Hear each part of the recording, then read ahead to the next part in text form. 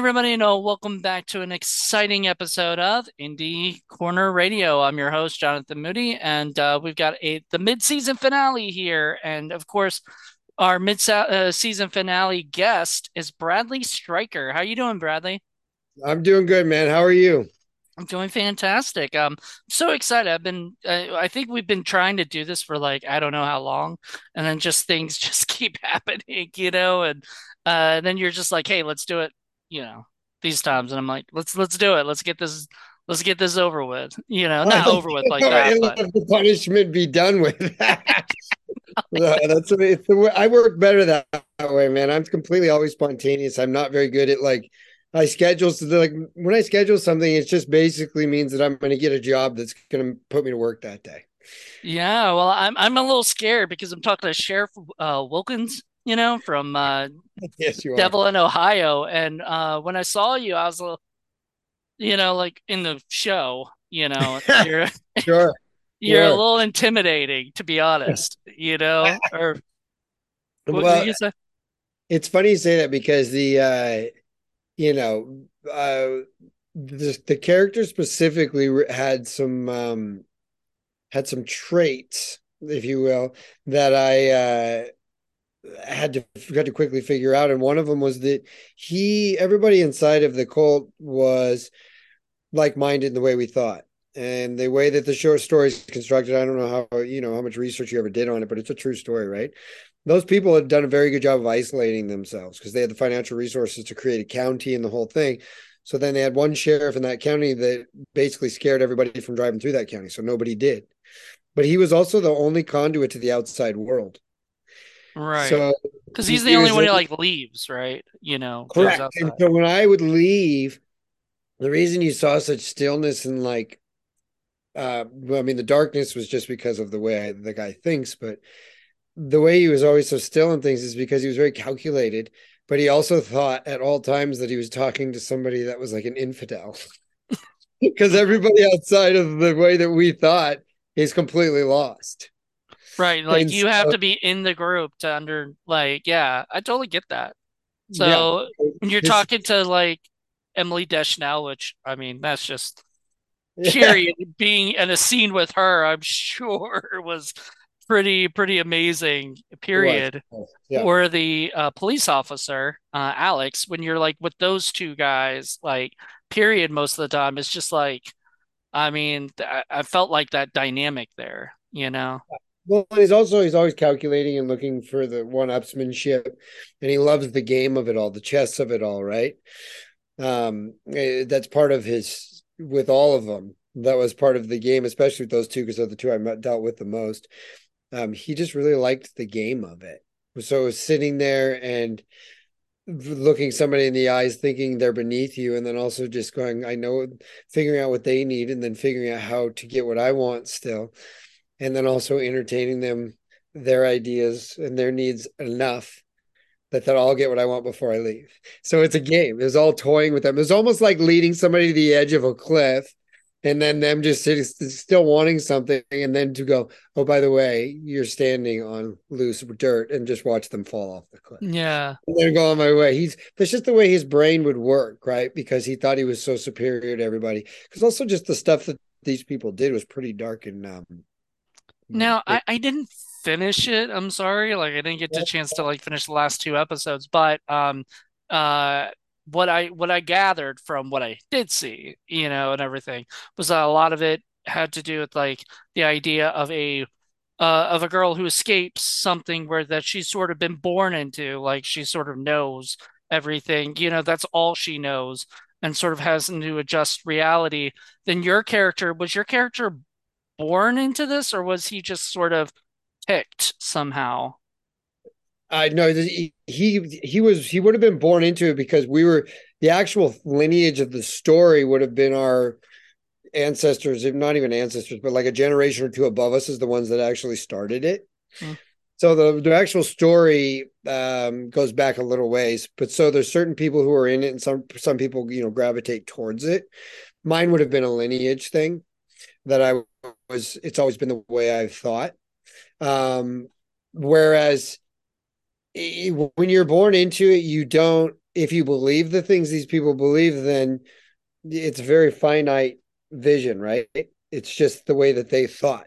So everything outside of that was new information, and also beyond new information, it was all false beliefs.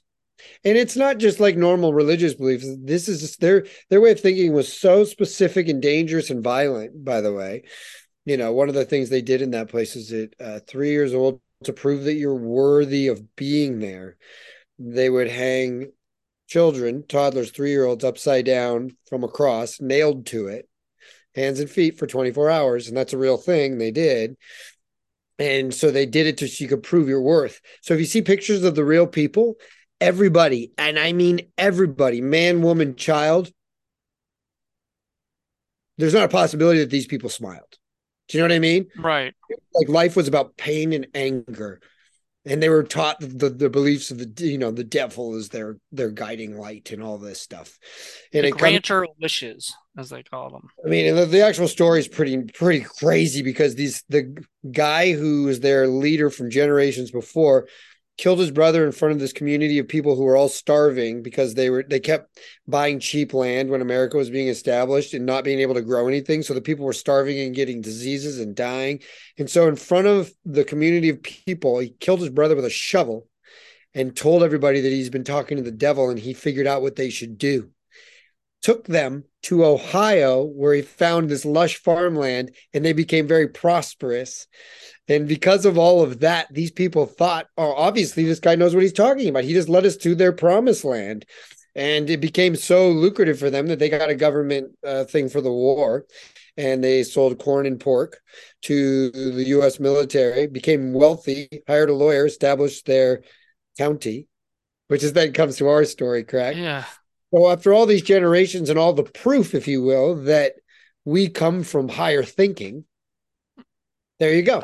And so the young woman that does escape is born into it, and she's like, "What is this? This is ridiculous." And she that's Right. part of it. And she has And to marry she her she father. leaves and then whatever, like the character, right? The leaves and Yeah. then goes and meets this other family. And I, like I kind of like that. Like I liked the idea of like I remember like there's one part where the girl's like, she's so selfish. Everything's about her. And I'm like, the fuck? I mean, Exactly. I mean, yeah, she's like it's a very interesting story, really, because I believe that's also part of the truth of the whole thing, right? yeah. Um, and if you think about like beliefs that people in your family might have had, let's say 100 years ago, to flash forward to now, they've changed, right? Hmm. But when you're talking about extreme thinking like this, if you buy in and nothing changes, then it's 100% facts, right? Hmm. Even if you start to question a tiny bit, then it becomes impossible to be part of that community because that community didn't allow you to question anything. So even just going, do I really have to marry my own dad was too much. You know what I Right. mean? And that's like absurd thinking in the community. And so she becomes this person that leaves. And so it wasn't like she wanted to go, go and listen to hip hop music and go to a school dance. She just Right. didn't want to marry her dad. Yeah, like you what know, was it Malachi says to Noah at one point, your sister's always been a like a free thinker, or whatever. Always thought for herself, which now that you're saying that, that totally makes sense for that because like she thought for herself, nobody else in the family seems to think for themselves like that, or whatever. I it's love that. interesting. I think a lot of finite thinking, a lot of very, tunnel vision, if you will, that different groups of people have come from fears, right? They don't want other groups to take over their job, or that comes from different fears, external factors that they don't want to affect their lives. This was totally different. This was a group of people who weren't worried about anyone else. They just knew that they were above everyone else and had figured it out. They had money. They weren't worried about somebody coming and taking their county or anything. They were just more about we're above the rest of you people. You people are infidels. You're little simple peoples. And I found that to be so intriguing because like if you do a lot of research on these things, most of the time you start to discover people that are very sort of finite thinkers, and they can't think outside of that because they're really scared if they do, they'll have to accept other people to be part of the world that they live in. And then they risk things like, like jobs and money and things like that. And that's what terrifies them to thinking like this. Now, before you auditioned, were you familiar with this story at all? Not at all. Not at So all. that's cool. I So when just you auditioned, though, did you give the performance that you gave now, or do you think it was a different performance than that? no, I think I reason I got the job is that I knew that he was the sheriff of the cult. So my brain was able to deduce the one fact that he was probably the only person because I knew enough information to know that he was the contact to the outside world. So I made he had to be malleable. He had to be able to walk into a room and be like, "Hi." A lot of the people in that situation, those people couldn't even look at another person outside of it because they would have been weird. It would have been too weird to them, right? Hmm. The world's so small. So he had to be the one that could look somebody in the eyes. What I decided not to do with him, which is why I think maybe the job sort of came my way, is I decided not to make him fully a normal human being outside, right? So instead of him being like, "Hey man, how are you?" he would be more of like, "Hi, how are you?" Yeah, like He's he, still very controlled and calm, but he was also nice. yeah, almost. I mean, not robotic, but sort of like more stern and more, Just you more know, plotting, but like also like able to do that. As but I didn't think that it would be smart to take him as far as to be more like Bradley in the real world because then the disconnect would be so far from his real world, his real life that now you're turning him into some sort of like wild chameleon who would probably be running the cult instead of being part of it. exactly. Yeah. And I like that I saw your character like you were there during like rituals and so you're there with the cult helping them out any way they need, you know, because you're the only law enforcement, right? Like you were it, you know, That's that's it. all they needed was you. In the real story, what they used to do is like if you went speeding through their county, let's say you were 5 miles over the speed limit and I pulled you over, we'd throw you in jail for the night. Yeah, like the turn signal or whatever, right? This is you turn signal. Anything. So people just went around it. They're like, don't drive through there. There's this crazy sheriff guy in there who will just arrest you for being inside. And also, people, the rumors of what's going on in there exist. So, like, you really want to drive through a place where it's that dark and creepy? So people would just go around it and they wouldn't be bothered. It was a really smart way for them to buy their own privacy because that's what they did. So, okay, well, we talked a lot about this right now. We'll probably come back to the Devil in Oh, Ohio, good. Yeah. but I do want to get into like your background. Like, how did you get started in this business? It's a long story, but I can make it short. I was in college. And in college, and when I was at college and university, in the end, I went to 6 different schools, finished in 4 years, just because that's the way my brain works. I found a way to do too much all at once. And in that time, I was studying exercise and nutrition kinesiology, and I discovered that as much as I like that, and I'm an exercise person, and I like to move, I didn't want to spend my life doing that. That was more of a hobby thing, not a profession that I was going to want to go into. And so once I crossed off like physical therapy and athletic trainer from that list, were the other two sort of disciplines you can do. I was like, what do I want to do? And I ended up going to New York for a summer and being introduced to the world of like print work and commercials, and then acting classes became part of that because they exist there. So I took a couple of these really weird, fun acting classes, which now I've done a million of, but then I didn't have any idea, right? And I'm like, this is very intriguing. And I was like, I think I want to try this. And I was between my junior and senior year. And I called my mom and I said, Mom, I'm going to stay in New York. I'm not going back to college. I was in college in San Diego. And my mom's very smart. Oh, okay, that's fine. She calls me the next day and goes, "Hey, I just wanted to make sure you understood how much you owe for your college loans." It's like, and she started giving me, and I was like, "Oh, great! I owe all that money, and I got no diploma." So the next day, I called her back again. This is all in the course of 48 hours. I called her and I said, "Yeah, I'm going to go back." She goes, "Oh, really? Oh, okay. If you want, completely manipulating me." So then when I went back, I ended up taking a elective drama class at San Diego State. And that was a fluke too, if I'm being honest, because I was fulfilling all the requirements from my that I needed, and I still needed one elective, but I wasn't going to do it for a semester back.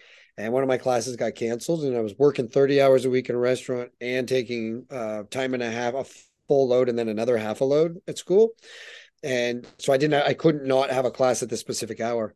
So I came out, walked across the little, what do they call it? The plaza or whatever at the university there, and then went into a drama class. And the teacher's like, "You can't be in this class. There's like 15 people trying, or there was 35 people trying to crash it the first day, and then it whittled down every day, and there was two of us that just never left, Mm. and we weren't even in the class, and we'd been going You're for like like six auditing the weeks. class or whatever, right? Yeah, for 6 weeks. She's like, "Fine, you're in the class." I was like, "Oh, thanks." But in that particular class, I ended up falling in love with it. And so I knew I was going to try and pursue what I do now. And the day I graduated, I didn't walk at graduation or any of that. Wasn't my jam. I got in my car, packed up my stuff, and I drove to Los Angeles and lived in LA for a decade before I ever lived anywhere else. And just from day one, just started jamming, just started going. It was a different world then though too, and you can make a better living doing commercials. And so when I was learning how to become an actor, learning how to act even, I was doing auditioning for commercials a lot. And that was a time in the past when if you did a couple of good commercials a year, I mean, you could buy yourself a house. Those Right. days are gone by now. But so I was able to work my way through it and study it. And here I am. I've been doing it for 25 years and I'm still studying. It's just the way I operate. But it started from like just kind of a couple of fluke things, and then I decided I wanted to really go for it. And then, I mean, honestly, I had to decide I really wanted to go for it because, I quickly learned it's not an easy profession. So The first project I ever saw of you, I'm not gonna lie, is the Brotherhood, you know, absolutely. Yeah. and you worked with David Dakota. That's how you pronounce his name. You met him, you know him personally. Everybody I know has said his name in different ways. Is it Dakota, Dakota, Dakota? How David, do you say David's name?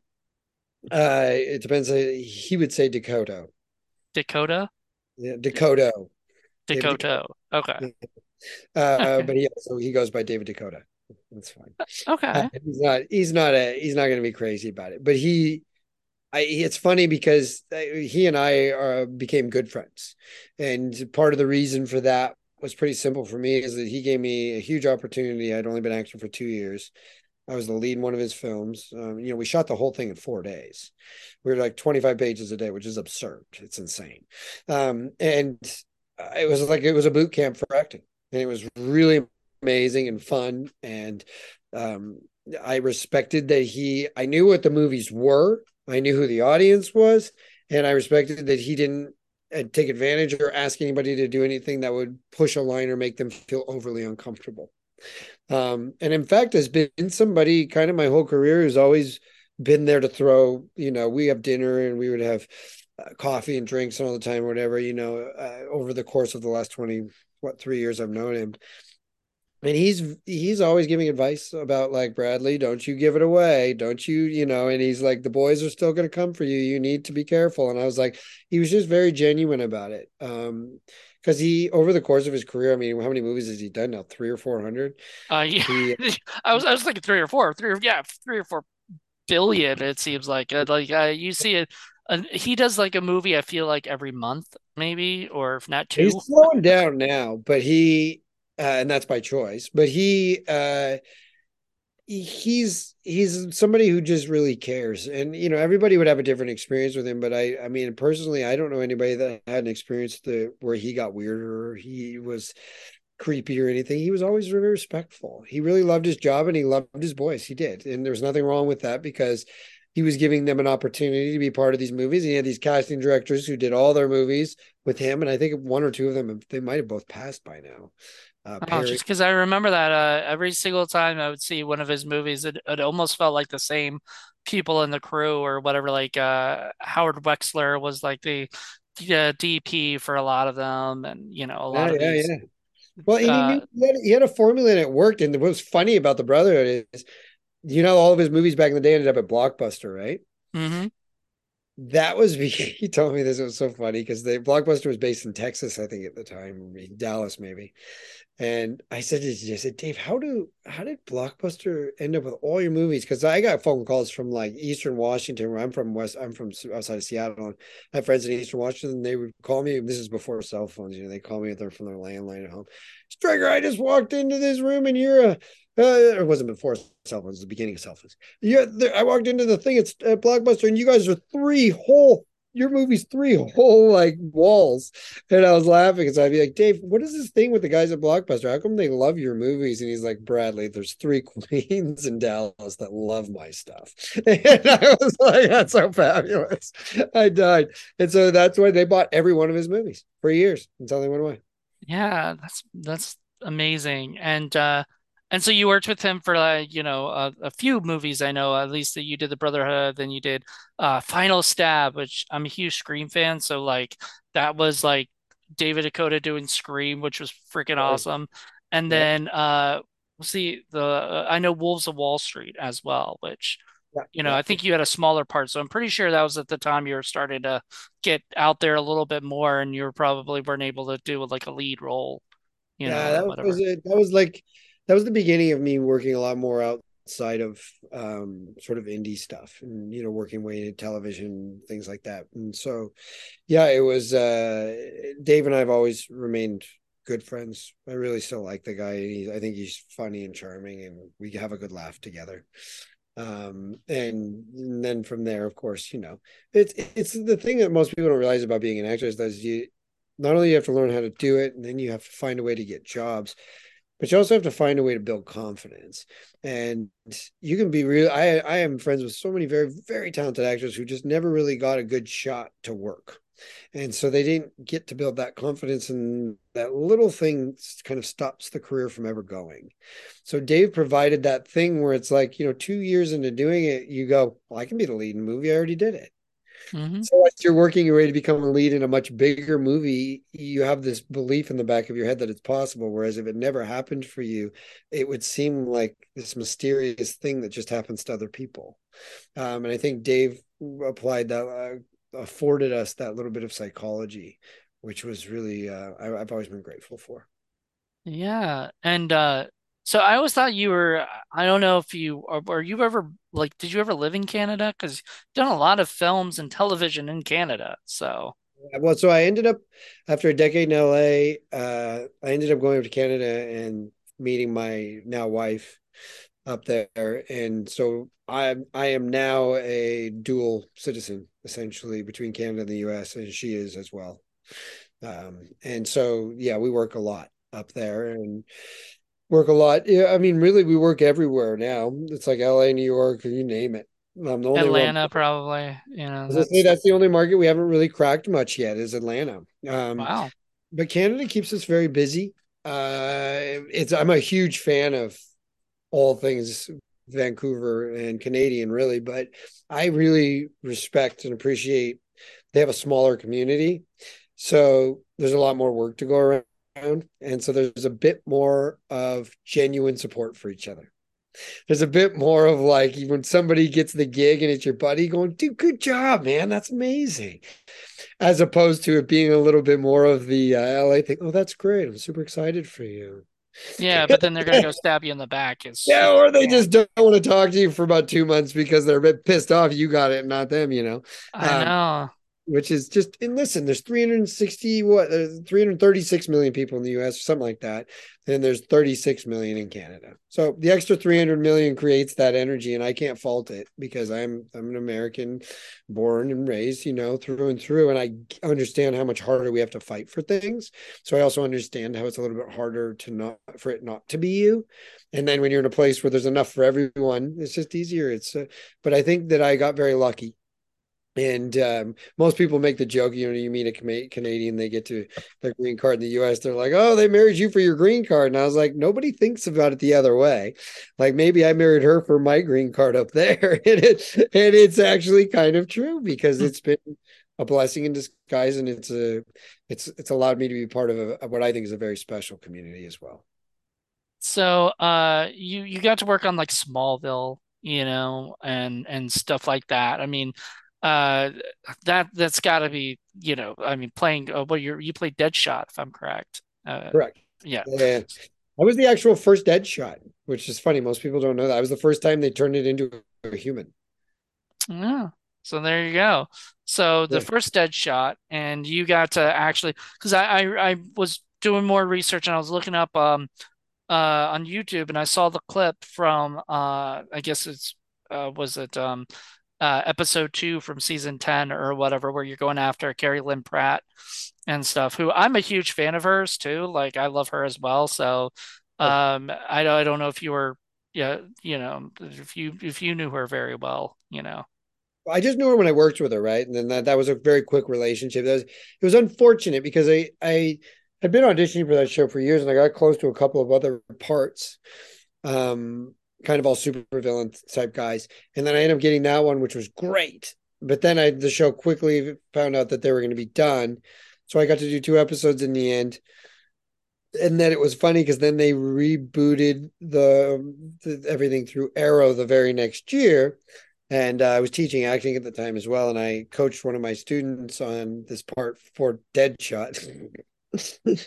That then went to my buddy, to one of my students. Who he was a really nice guy. It was great, and he was perfect for it. But it was really funny because I was like, I just had this part. They're completely changing the character to a new thing, like not a sort of cowboy guy, instead more of like a square jawed, handsome sniper guy with tattoos. I think it was. And I was like, oh man, I was like, this is so funny. It's so because and they're the guys that make these shows, they're like, we just started playing with Deadshot. We want to keep him around. And then they were like, but we're starting a new thing, so we need all new people. So then we'll just revamp it and keep them. And so it was just not good timing on my part. Well, I mean, you were on an episode of Arrow, but I don't know. Did you play a villain on that? None and on that one, I actually ended up being a guy who was that was the stuck in a loop episode, like the Groundhog Day one, where we did like 3 or 4 versions of the same story. And I was the guy robbing something in that. That was getting, Okay. the bad So guy. and Arrow had the Green Arrow had to come after you or whatever. Well, Arrow, Yes, he because they did. never call him the Green Arrow because I guess they thought that was too cheesy, Correct. you Correct. know, or something. He did have green somewhere in his outfit, didn't he? He believe he did. He did. He had a green hood, kind of like I guess what you're wearing right now, Yeah. like. Yeah. There you But you could be the Green Arrow now if they go. reboot that Yeah, again. this is my audition and done. It's funny because you're right. Like right now, they've ended the Arrowverse. Like Flash is done and all that stuff. And I think like Supergirl, all of them are done. And I don't know if they're gonna have to reboot that at some point. It's just gonna be a little different or something because Well, it's right now. It's the host is gone. The host is going away. CW is changing, is revamping everything. oh Uh, wow. so the CW is now. It got. I don't know if it got purchased. I believe. So, like, if you're kind of sitting back and watching what they're doing, the CW just picked up a contract for golf, and the rumor is that they're going to be doing a lot of reality television. Well, that kind of sucks. That reminds me of like the USA days, where USA used to be like up all night and all these other stuff, and then it got revamped, and now it's just like wrestling and other things that have nothing to It'll do be with. interesting to see what happens because the CW was a sort of a bigger entity, and I don't know, like, but their viewership was never really super high. Do you know what I'm saying? Like, Hmm. I'm sure all of the Arrowverse, as you call it, will come back in some capacity, but I mean, with all these different apps and streamers and things, it'll just be somewhere different. Will probably be Max, the because that's run by Warner Brothers, so and everything. And it's DC, so they'll probably somehow do that. I wouldn't be surprised. It's just Yeah, and it would probably be a little different though. It would probably not be so young. It might be a little bit, there might be more of an adult feel and also a little bit more grit to it, not so polished and pretty. Who knows? Maybe I'm wrong, but there's a lot of things that could change. And that would be quite interesting, actually, wouldn't it? If there was like a whole group of shows like that were really Dark Knight, dark and gritty, and like that would be exciting, I think. But Yeah, I mean, they really haven't done that in a while, so having that as a superhero thing, like superheroes with edge, like the Batman was a perfect example of that because, you look at that and it's darker, it's grittier and stuff. But then you look in Joker, that those two are, but then you look at a lot of more of the other stuff, they're a little bit lighter and a little bit more kid friendly, and stuff, which 100%. so I Also, love that you were in freaking Supernatural, one of my favorite shows of all time, by the way. Like, I absolutely love that show, and that you played two roles, two different roles, not the same roles. So, Right. how did that happen? It's the show went on for forever.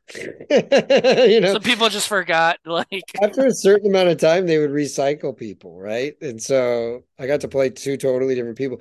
The second time around, I actually worked with a young woman who I'm sure you're familiar with, Catherine Newton, mhm. who ended up, of course, being in the new is the Ant-Man movie, I believe Ant-Man she. movie, yeah. Yeah, and I mean she's blown up and become, but she just happened to be doing her arc of what 8 episodes or whatever at the same time, so our characters crisscrossed. And she was young and very, very sweet and lovely. And it's actually a funny fact. Most people don't know this, but she's almost or is a professional golfer. I did She not is know that. she is such a good golfer. It's shocking. She can drive the ball so far. Did It you was play a golf with her? no, her and Jared, no, Jensen. Her and Jensen were driving balls, which apparently they did at the end of every day into the water. We were right on a river, and it was crazy because she was blasting the ball. And she's this tiny little thing, and she was at that time, I think she might have been 15 or something. And I was like, "What is happening?" Is Yeah, is Jensen a golfer? yeah. I mean, I don't know that of course, yeah, he is. He's got enough money to do it. I just don't know how much time he has. Right. Because, well, at least back then when they were doing Supernatural, that seems to be all they could barely do, you know?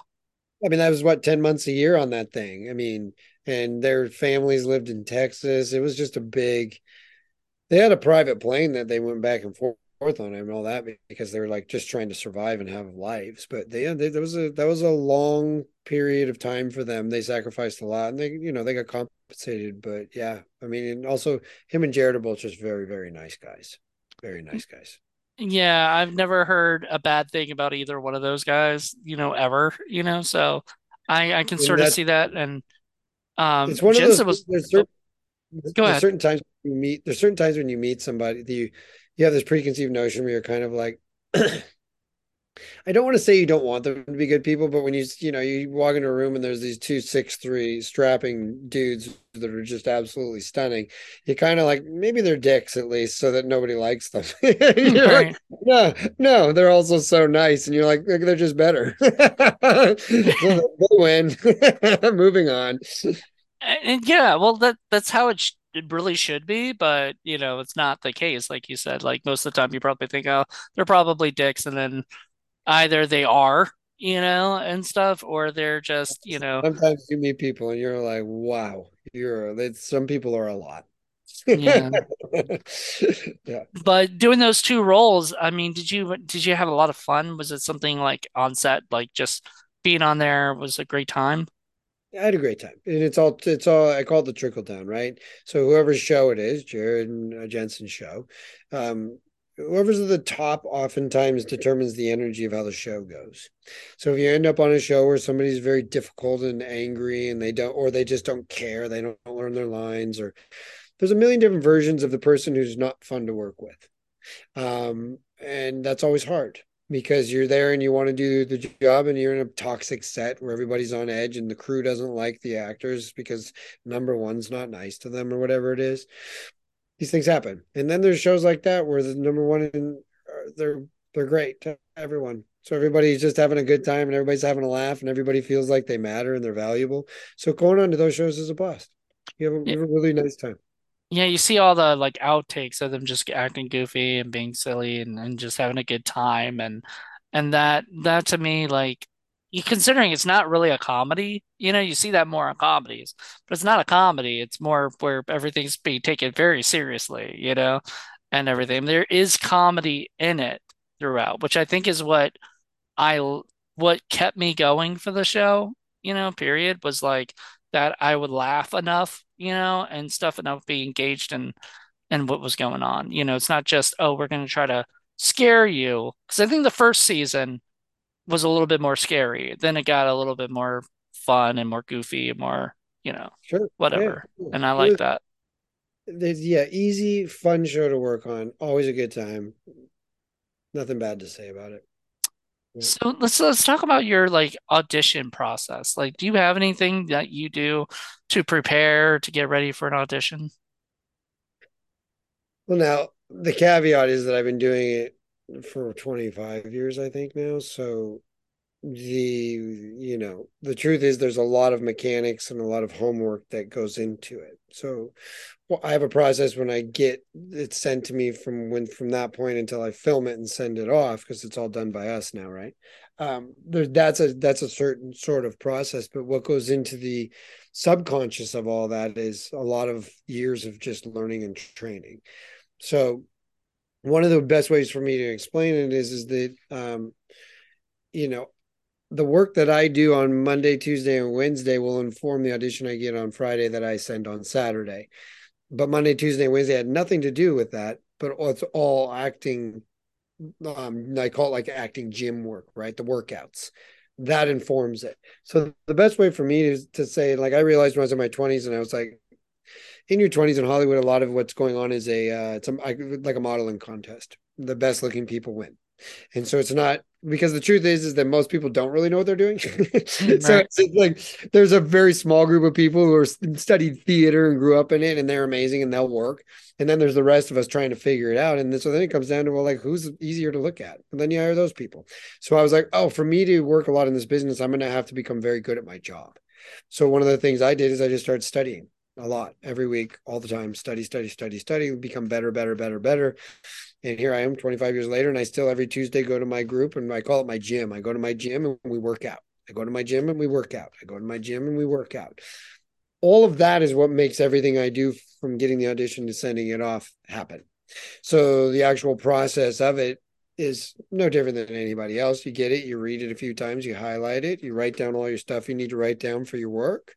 Get ready to do it. You figure out the blocking of it. You set up your camera. You film it with your friend or for me, my wife, and then send it off. And then I pretend it never existed and move on to the next thing, or I move on to life. Being a dad again. And so everything that happens again on Tuesdays or on Monday, Tuesday, Wednesday informs everything that happens for the auditions in there. And then you send it off. But for me, it's about the preparation that happens weekly, not just about like, oh, I got it. Now I'll start working. That's really, I've always think of it in terms of sports athlete, like an athletic sort of event. So if you think of somebody like a LeBron James or a Kobe Bryant, two of the best that have ever played their game. Or you think about a Michael Jordan, who's the best that's ever played the game and you hear the stories about this, they're all the same. They worked harder than everybody else. They showed up first and they left last. They did 5 extra workouts each week more than anybody else. And so people will say to me, like, why are you still doing your acting gym every Tuesday? And I'm like, staying sharp. You know what I mean? Like Yeah. to do keeping myself ready to go in shape, staying in shape. And then they'll be like, I just don't get it, but don't you know what you're doing? And I'm like, let me rephrase the way you think about it. If you didn't go to the gym for a year, what would you look like? You probably wouldn't look like a stud. If Right. you go to the gym 3 to 5 times a week for a year, what are you going to look like? Probably going to look pretty good. You can be in pretty good shape, right? Um, Using that one metaphor, people go, "Oh, that's interesting." I was like, "So when I step in front of the camera, I'm the guy that's in pretty good shape." And so that's easier for the audience to relate to. There's all these different things that come from it, right? But it's about really just staying on top of it always. And so first you want to sprint, get the big job, get paid, and then figure your life out, right? I'm a lifer in this. I love it. It's what I love doing. And so for me, it's a marathon, slow and steady. Just keep going, slow and steady, slow and steady. But also never getting to a point where I'm like, I know what I'm doing. I'm going to leave it alone now. I'm more of the kind of person who's like, yeah, I know what I'm doing, but I wonder if there's a play out there that'd be very hard for me to do. And then if I find that play, like, well, how can I get that play going and spend the next 6 months really busting my ass and then coming out on the other side of that, a different person, different actor. So that's a long answer to a short question, but that's the It's truth. no, it's a fair thing. I love your thought process of like I just send it out and and you don't worry about whether or not you got the part. You just use it as like, well, that's out there if whatever happens. But are there any ones that like are there any jobs that you're just like, man, I really hope I get this job, you know? Pretty much most of them. But um, there's been a few very, very good jobs that eluded me, for sure. But the thing I will tell you this, and this is something I realized years ago, is if you're auditioning to get work, then being an actor is an awful profession. It's the worst profession because if you're successful, that you're still going to fail 95% of the time, maybe 98% of the time. It's just the way the business goes. You don't get most. But if you're all you want from it is like I reframe my way of thinking. So when I get the sides and I get it, I go, wow, I get to play this character. That's interesting. I don't say I hope I get to play this character when they hire me. I don't care about that. I have no control over that. I'm 6'1". If they want a guy that's 5'5", I'm not getting the job. Do you know what I Mm, mean? If they want an Asian man or an Indian man or an African American man, I don't get the job. So I don't get to think about that part. That part's not about, I can't, I have no control over that. So why would I worry about it? But they gave me this opportunity to play this character, and that's kind of exciting. This character is going to be fun. Let's see what we can do with him. So I dive in for the next 2 days and really pull it apart and put it, oh, this will be great. And then I'll do that. Okay, here we go. And I live it out. And then when I'm done and I send it off, I was like, man, that was a good time. I had a really good time playing that guy. What do I do next? Moving on, because my job there ends and I have no control over it after that.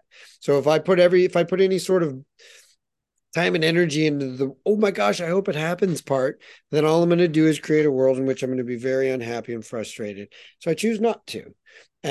Is there times when I'm like, oh, I really hope that one works out, and I think about it a couple times for the next week? Yeah, of course there is. Or it goes incredibly well, and I'm like, oh, that would be so great to get that job. Of course there is, but I don't hold on to it. And also ultimately that's why work begets work. So if I'm busy, which is right now I'm busy, and I'm so blessed to be busy and at this time when it's really slow. I just finished one movie, and that's why we couldn't. I forgot last time. I had this break, and then I go start another one tomorrow. Um, when I'm working, it's easier to get another job because I honestly I don't have time to think about anything. Like I do all the work, I send it off, and I don't have time to think. I got to go back to set and figure out how to play the guy I'm playing again. But what's this scene? Um, that's why I feel like work really begets work a lot in this business because when you send it off, you don't harp about it in your brain and do that thing where you create energy that pushes it away from you, right? If you also think about just the logical way, if you're somebody who really desperately wants to get married, let's say, and you go to a bar on Friday night and you walk in there and you're like, oh, I really hope I can find my partner tonight. You're not finding a partner. You're not going to find anything. They're going to be so far away. If you go into that bar going, I hope the last thing I find is a partner, and I just want to have a good time tonight. People are going to be drawn to you, and they're going to be like, "Ooh, we should hang." I don't know. I'm busy, man. Ooh, that's even more exciting right. because you're not pushing it away with that desperation, right? It's Yeah. just, again, it's another sort of anecdote that's kind of logical to me. That's why How I Met Your Mother took 10 seasons before they actually brought Ted to his wife, because it took 10 years or whatever of him, whatever. And I don't know if you ever watched the show or not, or did you ever, you weren't a part of it, right? You weren't a part of that Oh no, no, I show. didn't do that. And I watched. I only watched a little bit at the beginning, and then I got busy. So Yeah. Yeah. Do you get time to watch TV much? yes, but very, like my limitations on watching stuff is more about being a husband and a father. So, I'm going to go pick up my son from school here in a little bit, and that'll be the rest of my night until they'll read him stories and put him to bed, and then I'll be with my wife, and then that'll be our time. And so my limitations are that. But like my wife and I are just, right now because I was away working, we just spent the last 2 days tearing through all the Succession we hadn't seen, and we're obsessed with it. So we find our different places to land, but then she has the short shows that she'll watch, and all of mine that I'll watch when we're apart and I'm filming on location or she's on location because she's an actor as well, right?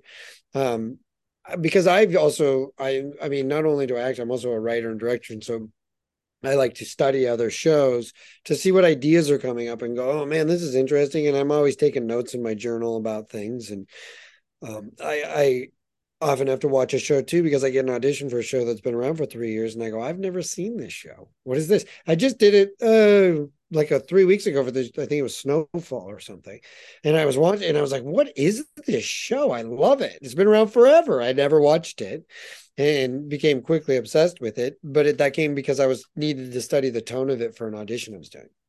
Yeah. So you think of like, it as spending time with your family, and slash research. Absolutely. Uh, Absolutely. I mean, it drives That's my wife nuts when I watch a movie. I'm always putting, honey, you know why that doesn't work? And she's like, I don't. What? And I'll and I'll tell her why the story point didn't work because it landed in the wrong spot, or I'm like, they've inverted the way story works here, and I just don't see it. Or like the character just defied themselves for this reason. And she's like, oh, geez, just watch the show. Do You you ever know, do that for your own movies? what do you mean? In what Like regard? like if you watch you what something that you've been in, like a TV show or a movie, do you ever go, "Oh man, I wish they hadn't done that take," or "I wish that hadn't happened Oh, necessarily." absolutely. And the farther along you go in this business, the more maintain enough control over what it is you're doing so that that doesn't happen. So you don't present anything to people where that's a possibility, if that makes. Right. But generally speaking, I'm not a person that doesn't watch anything. I don't do that, but I also don't watch everything. There's a lot. I would say I've only seen 25% of the stuff I've done, and that might be Oh wow. generous. It might be more. And it's not it's because I read the script and I went and did it. I don't need to see it. I already had the like I already watched the show. And my like I feel like I've already accomplished it. Like it feels like it's redundant to me to sit down and go, because then I'm like, I already know what's gonna happen. I'm not entertained by this. Yeah, you've read the script, Yeah, even if your part's smaller than the bigger cast, you still you've read read the it. script, you've seen everything. You know, the girl gets the guy at the end, the end, you know. There's a lot of times when I'll read scripts for like auditions or things like that, and I'm so enthralled with the idea of what the story is of the script that when the movie comes out and I wasn't in it, that I'll be like, oh, I'm watching that. And I'll be like, wow, they made a better movie than that was on the page. Or more, what happens more, I believe, is that I'll watch it and be like, oh, they could have done these things or this thing or whatever. And I also just sometimes find it's intriguing when you see the actor that played the part you were auditioning for. And there's a few times where I'm like, wow, they hired the right actor and it wasn't me. I was like, they definitely made the right choice here. So I give them props on that too, right? I kind of view that and also in like real life situations of like if I didn't get the girl, or whatever, and then Sure. I see the guy that she's with, I'm like, that guy's perfect for her. Or if the guy's an asshole, then I'm like, well, she missed out, Like so it's kind of like that, I guess, with Also, think of it in terms of how many, like, think of it in terms of like relationships or even for me, for like auditioning for TV shows or whatever else. There's a lot of people on the planet.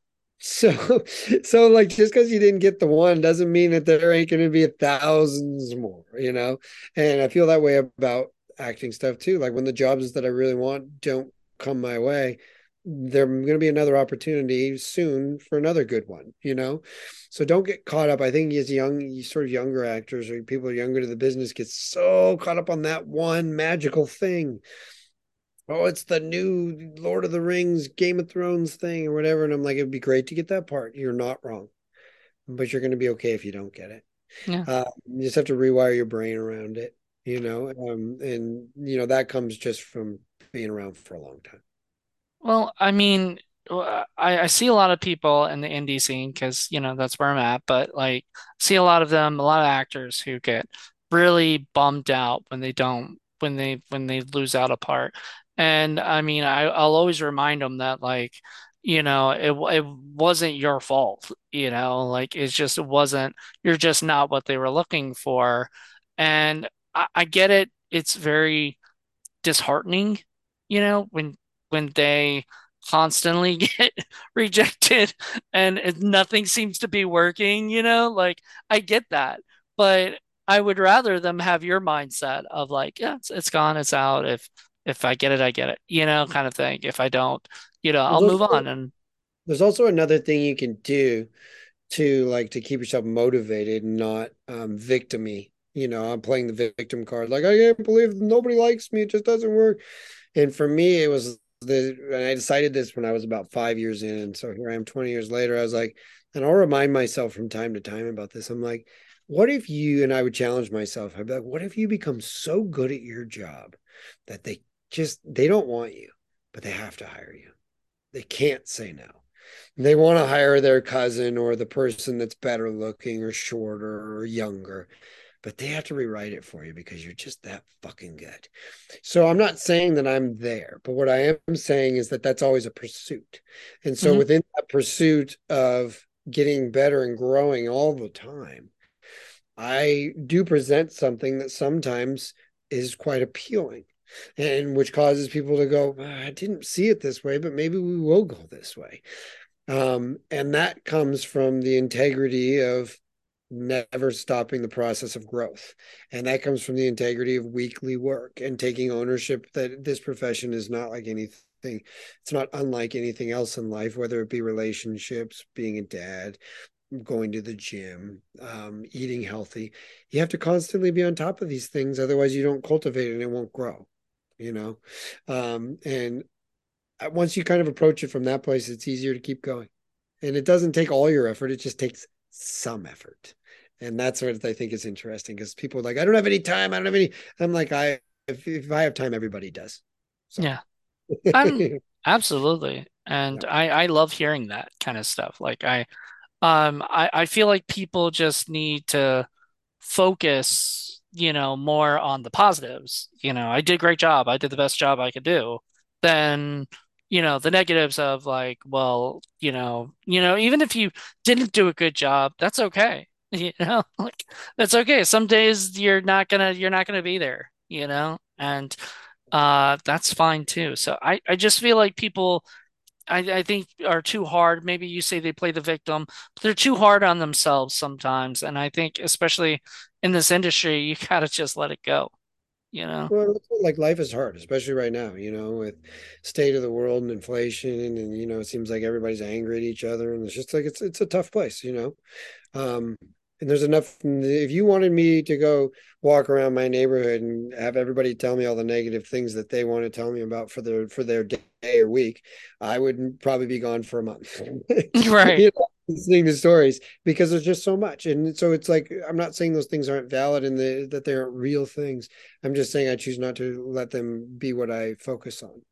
And so what I choose to focus on is things that make me smile and things that I think are positive and things where I think that sometimes the win is the growth. Sometimes the win is within the failing, right? So you watch the thing, you do the thing, you send it in, you're like, oh, it could be you're at the bar and you see some, oh, she is so great looking. I just would really love to talk to him. You talk to him and they're like, I'm in a relationship. And you're like, oh, great. Or you can go home being like, I'm a miserable person who blew it. Or you can go, I just met a really cool person tonight and that was awesome. There's two ways to view it. You can view it as a loss or like a victory. And the victory would come from like just spinning it in your brain. So like if you have an audition, you don't get the part going. But what a great time I had playing that character. And I actually think I learned something today. Great. That's kind of nice. So I would view it from that angle. And I also do believe in the sort of karma bank of life.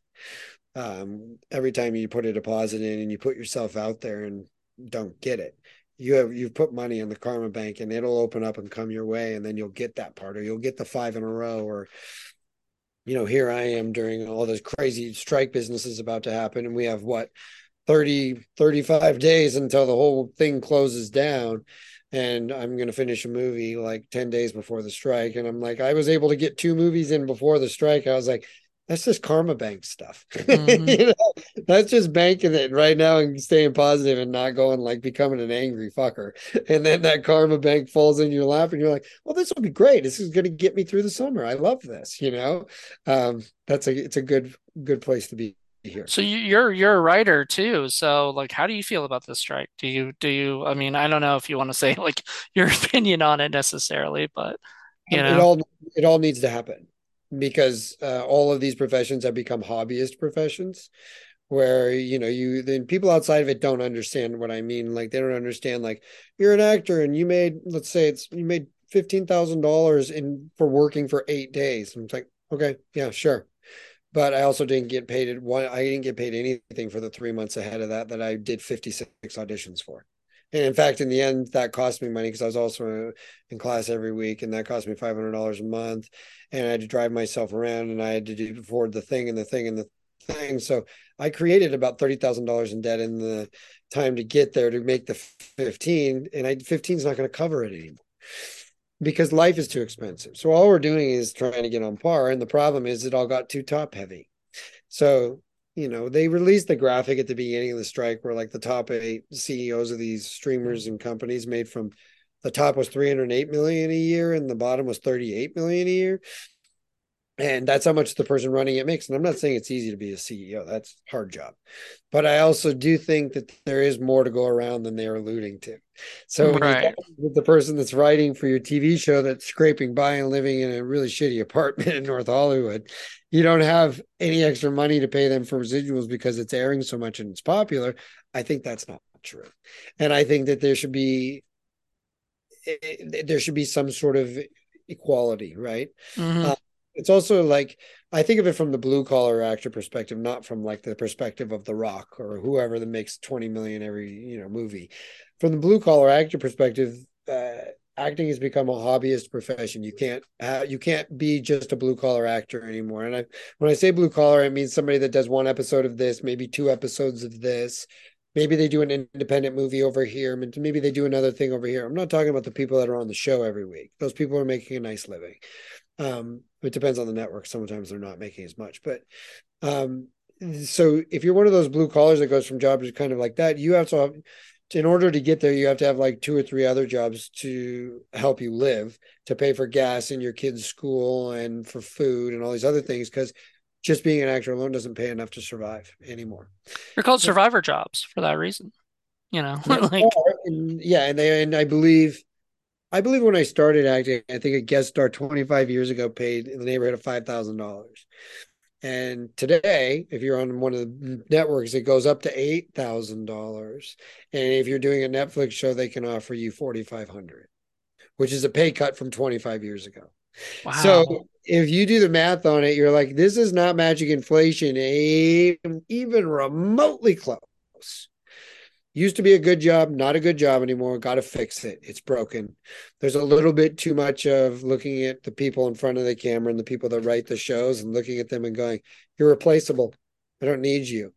And with writers, I'm like, you do need them. If they didn't write this content, you wouldn't have a bit in industry.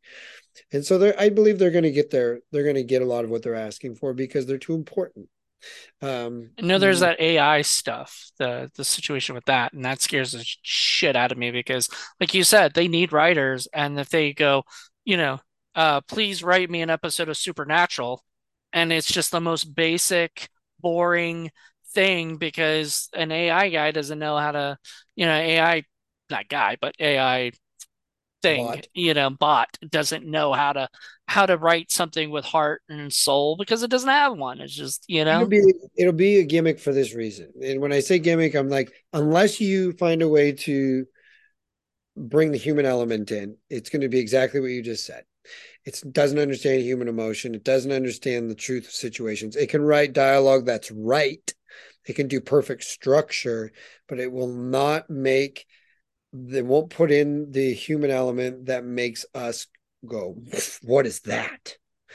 It just won't happen. It's impossible. It'll make robotic stories that hmm feel robotic and they feel like, because I mean I've been writing for so long. I'll read a script and I'll be like, yeah, the mechanics are perfect, but I feel nothing. If I don't feel anything, I don't care. If I don't, hmm so it'll happen. We'll watch a bunch of movies that were made by robots, and everybody will be like, I don't know if I get it. So what one of the things that was proposed that a peer writer will hate is that the robot writes it and then they hire a writer to make it a human story. Do you know what I'm saying? So hmm they provided you with the structure and all that, and then for the next 2 or 3 months, a human will morph it. So a peer writer from like Toes Up will hate this idea. It's going to be that would become. I can see that becoming a thing, but I can't see the pure robotic stories getting anywhere. I think we'll watch a couple of them and we'll be so disconnected and care so little that it'll go away. But it'll happen for a minute because the gimmick it'll be exciting to see what a computer came up with. Do you know what I mean? Also, if you think of it this way, like there's computer algorithms or whatever that are the best chess players on planet Earth, right? hmm So there's also people that play chess and they're the best on the planet Earth. So as far as I know, the only crowds that gather to watch people play chess are humans. They gather to watch humans play chess because that's more, they don't gather to watch these algorithms fight. That's just done for a couple of people sitting at home. Do you get my point? It's Right. gonna, it's not without the human element, it's not fascinating. It's not exciting. It's also just kind of like sitting down and go, a robot wrote this. That might be exciting for a second. And then you're like, I don't like it. I can't connect to it. It also, you start to go, well, what is this costing us as people? And that'll also come into account to some people's heads. And I think we just get excited by technology, and that's all I think is happening. But I don't think the idea of it replacing actual writers is a joke. That's the same thing as making movies with all holograms. Good luck. Yeah. It's you can't connect to a hologram, man. He's just not possible. There's no soul in there. I mean, I think that's the thing though, like you were saying earlier that like, it was the fascination that we have because like when freaking Tupac came on, came Yep. back to life, Yep. for was it Coachella or something, one of Yes. those things. This is big Yes. events. They were like people are like, "Oh my God, he's back alive." Or Star Wars bringing all these characters like Grand Moff Tarkin back to life, and stuff like that. And you're like, that's that's amazing, like that can It was happen. So fascinating. scary. Totally fascinating. But that's all it was. Then Yeah, we all watched it for 2 weeks. We watched it endlessly. And then now we don't give a shit. yeah, because like the problem being is that like we want people, we want to see these people. We don't want to see robots. So I Let get me it. how many movies have you seen with Marlon Brando or James Dean in the last 2 years? Um, New movies.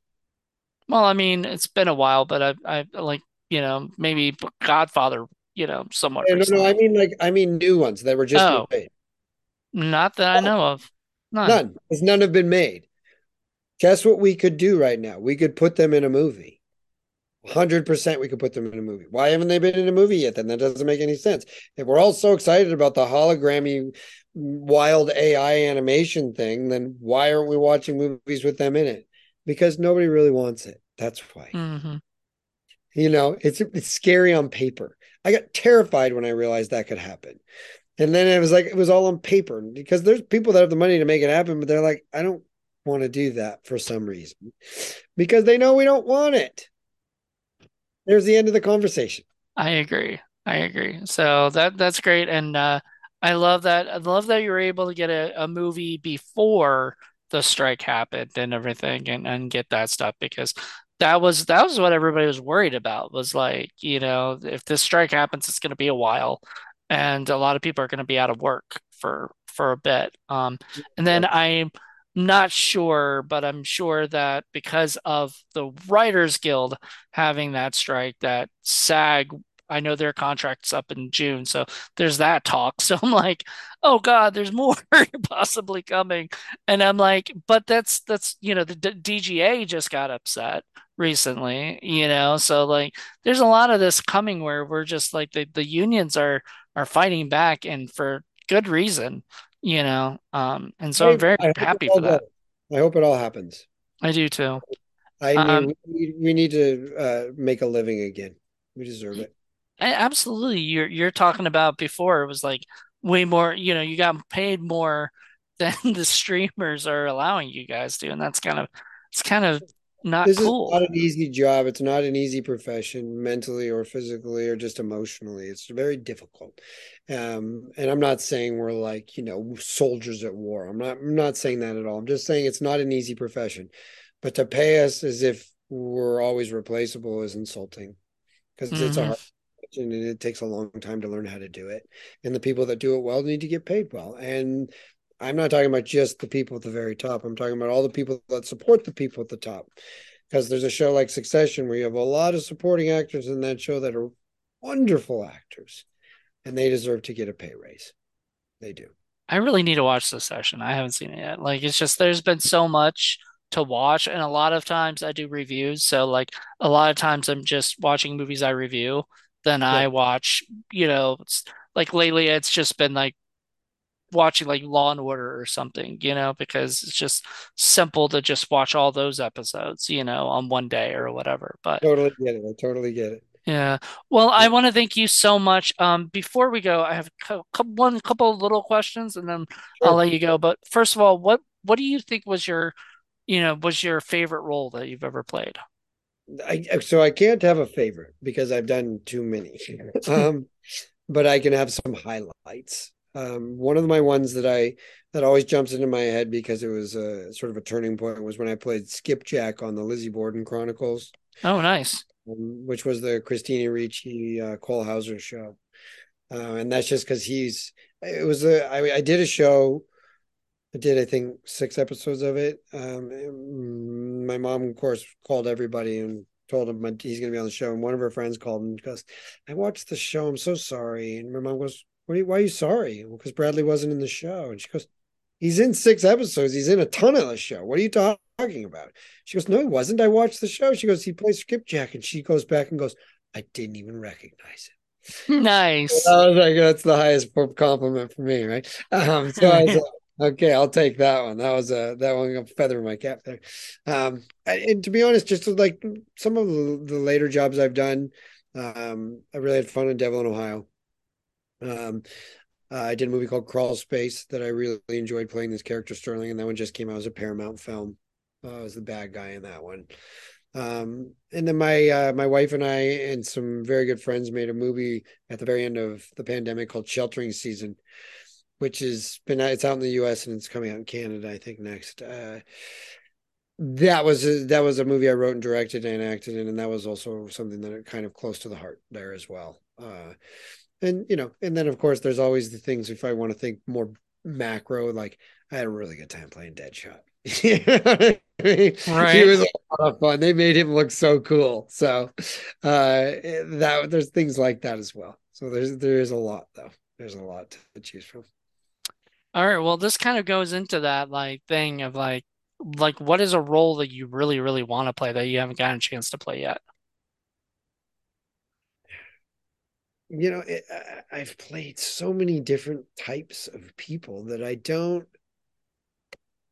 know. I think one of the roles there, something that I'd like to grapple with, like just sort of circumstantially, would be sort of somebody with a sort of chronic PTSD would be intriguing to me, or somebody that's in and out of some sort of drug addiction psychosis. That's actually there's a movie I wrote called The Confession that we're looking to make, which would be a character like the one that's a lead in that'll be played by somebody yeah, higher up the flagpole than me, which is fine because I'm going to direct it. But um characters, the more complex the character, the more I'm drawn to it. I just played a serial killer in my last movie, and I had a really good time playing this guy because it was so much work to find a way his brain worked. Um, so it's the more layers that I can sort of play with that I'm intrigued by. So it's really more about what the writer's done, and what have they created that I can then add to or help fill up. And sometimes characters can be a little flat, which is not as fun. But if you find this really robust character and the ask of me as an actor is high, that's what I'm into. That's awesome. It sounds like you're more of like a Meisner actor, if I'm correct. But I did my 4.5 years. Yeah, that's part. okay, That's in there. that's in there. All right. There's a big trunk. There's a big trunk I just to get towed around my tool bag, if you will, that Okay, okay. I So you kind of like do multiple, I acting. take from many, many places. I don't That- believe I'm not a purist. Not at all. Not at all. So my last question is, do you have micro goals and macro goals in your life? Do you have like things you want to do now as opposed to what you want to do, like what's like your end goal, basically? It's funny because I love what I do so much that most of my current goals are more wrapped around my family. My son's only 7 years old. Um, it's about learning how to do that well, and providing for them. So there's that's a sort of micro goal. Micro goal two is to stay on the path to getting access to playing more interesting parts, which has all been going very well for me for the last few years. And that just means to kind of keep the nose down and keep going. Uh, and that's been going very well, and it feels like it's headed in the right direction. Macro goals are to get to do some of the bigger, more higher profile projects as you grow. I have no control over these things though, and I think more of my macro goals are around my writing and directing, and specifically, I really enjoy directing. I've directed three full-length films, and I'd like to help that grow more as I go because the storytelling. I mean, energetically, I'm somebody who likes to be the first one there and the last one to go to bed. It's just the way I operate. The more time I can spend in that seat, the director's seat, the better off I am also as an actor. But it's just more, I really love it. And so there's a lot more goals I have in that regards in terms of like what I want to do in terms of telling stories and filling up what's possible there. I'm a real firm believer in honesty and truth, and helping other actors to facilitate telling a story and fulfilling that with their truth is something I really enjoy. Like if you watch any of my movies that I directed, the one thing you'll come out of it saying is, wow, those actors are good. And that's just because I've spent so much time learning how to do it myself that I make sure that they look incredible. And that, that feels right. That feels right to me. And also I get pretty empowered when we have a film, the sheltering season one I was talking about, where it just got nominated for a bunch of awards. And one of the things that I was so excited about was that four of the actors in the film got nominated for awards. And that to me is very exciting because it was like, oh, good. Because that means people are registering what I'm doing and they're seeing that truth in there, which is nice. Well, thank you so much. I hope more people check out Devil in Ohio and everything that you've been in. I mean, a lot of it's on Netflix, as people can check out a lot of your work already. And I think the Brotherhood movies, I'm not sure, but I think they were on Tubi at one point, so I'm not sure they still Also, are or not. between Paramount Plus and Showtime in the States, there's a ton of these Paramount movies that are coming out, and I've done like seven of them. So those are findable as well, like Crawl Space and Dangerous Games and some other ones. So if you just kind of look, you'll find a lot more stuff. Well, do you have any social media accounts you want to plug or Yeah, anything like that? everything is me, Bradley Stryker. So just look up Bradley Stryker and you can find you, Don't do right? the, don't do the Twitter or TikTok, so it's mostly on Instagram. But yeah, you can find me just at my name, at Bradley Stryker. It's easy. Real quick, do you like enjoy doing, social media stuff, or do you feel like you're more focused on doing stuff that's, not focused on your phone? I understand the enjoyment of social media. The problem is that it's tragically unhealthy for us. And the minute I started to realize, the Surgeon General of the United States just announced that it's a problem for teenagers, right? He gave a public health warning about it, like last week, and I was like, see, this is where I knew we were headed. And I have a child, and so what I know is the day he wants to sign up for Instagram, he's essentially asking for me to take him to the local mini mart and buy him a carton of Marlboro Reds. Right. The craziest part is it might be better for me to introduce him to smoking than social media, which is insane because the research is starting to lean that way. So, do I enjoy it? No, I understand all of the fun things about it. Yes, and I love keeping up with people, but it's not my jam because I also think it's ruining a lot of people's lives, and therefore I lose the joy in it sometimes because I think a lot of what's on there is not real. Yeah. Um, that's it's just the truth, right? I Yeah. mean, and that's part of You can what lie on social media, anytime you want, it's and it's whatever. creating a world in which a lot of people feel inferior, and I find that to be too bad. Yeah. Yeah. Well, once again, thank you so much. This has been a pleasure chatting with you and everything. And I think the audience got a lot out of this, and whatnot. I'm gonna finish the rest of Total in Ohio tonight because I was really into it. And I was like, damn it, I wish I had like done this earlier, but Sure, sure. it's been a lot of times. So I really really was into it. Can't wait to see where your character ends up, and whatnot. But Sure. everybody else, check that stuff out and check out all of Bradley's social media that he might not post much on. you know. It's funny because I post maybe once a week because I use them for business. So you'll see stuff.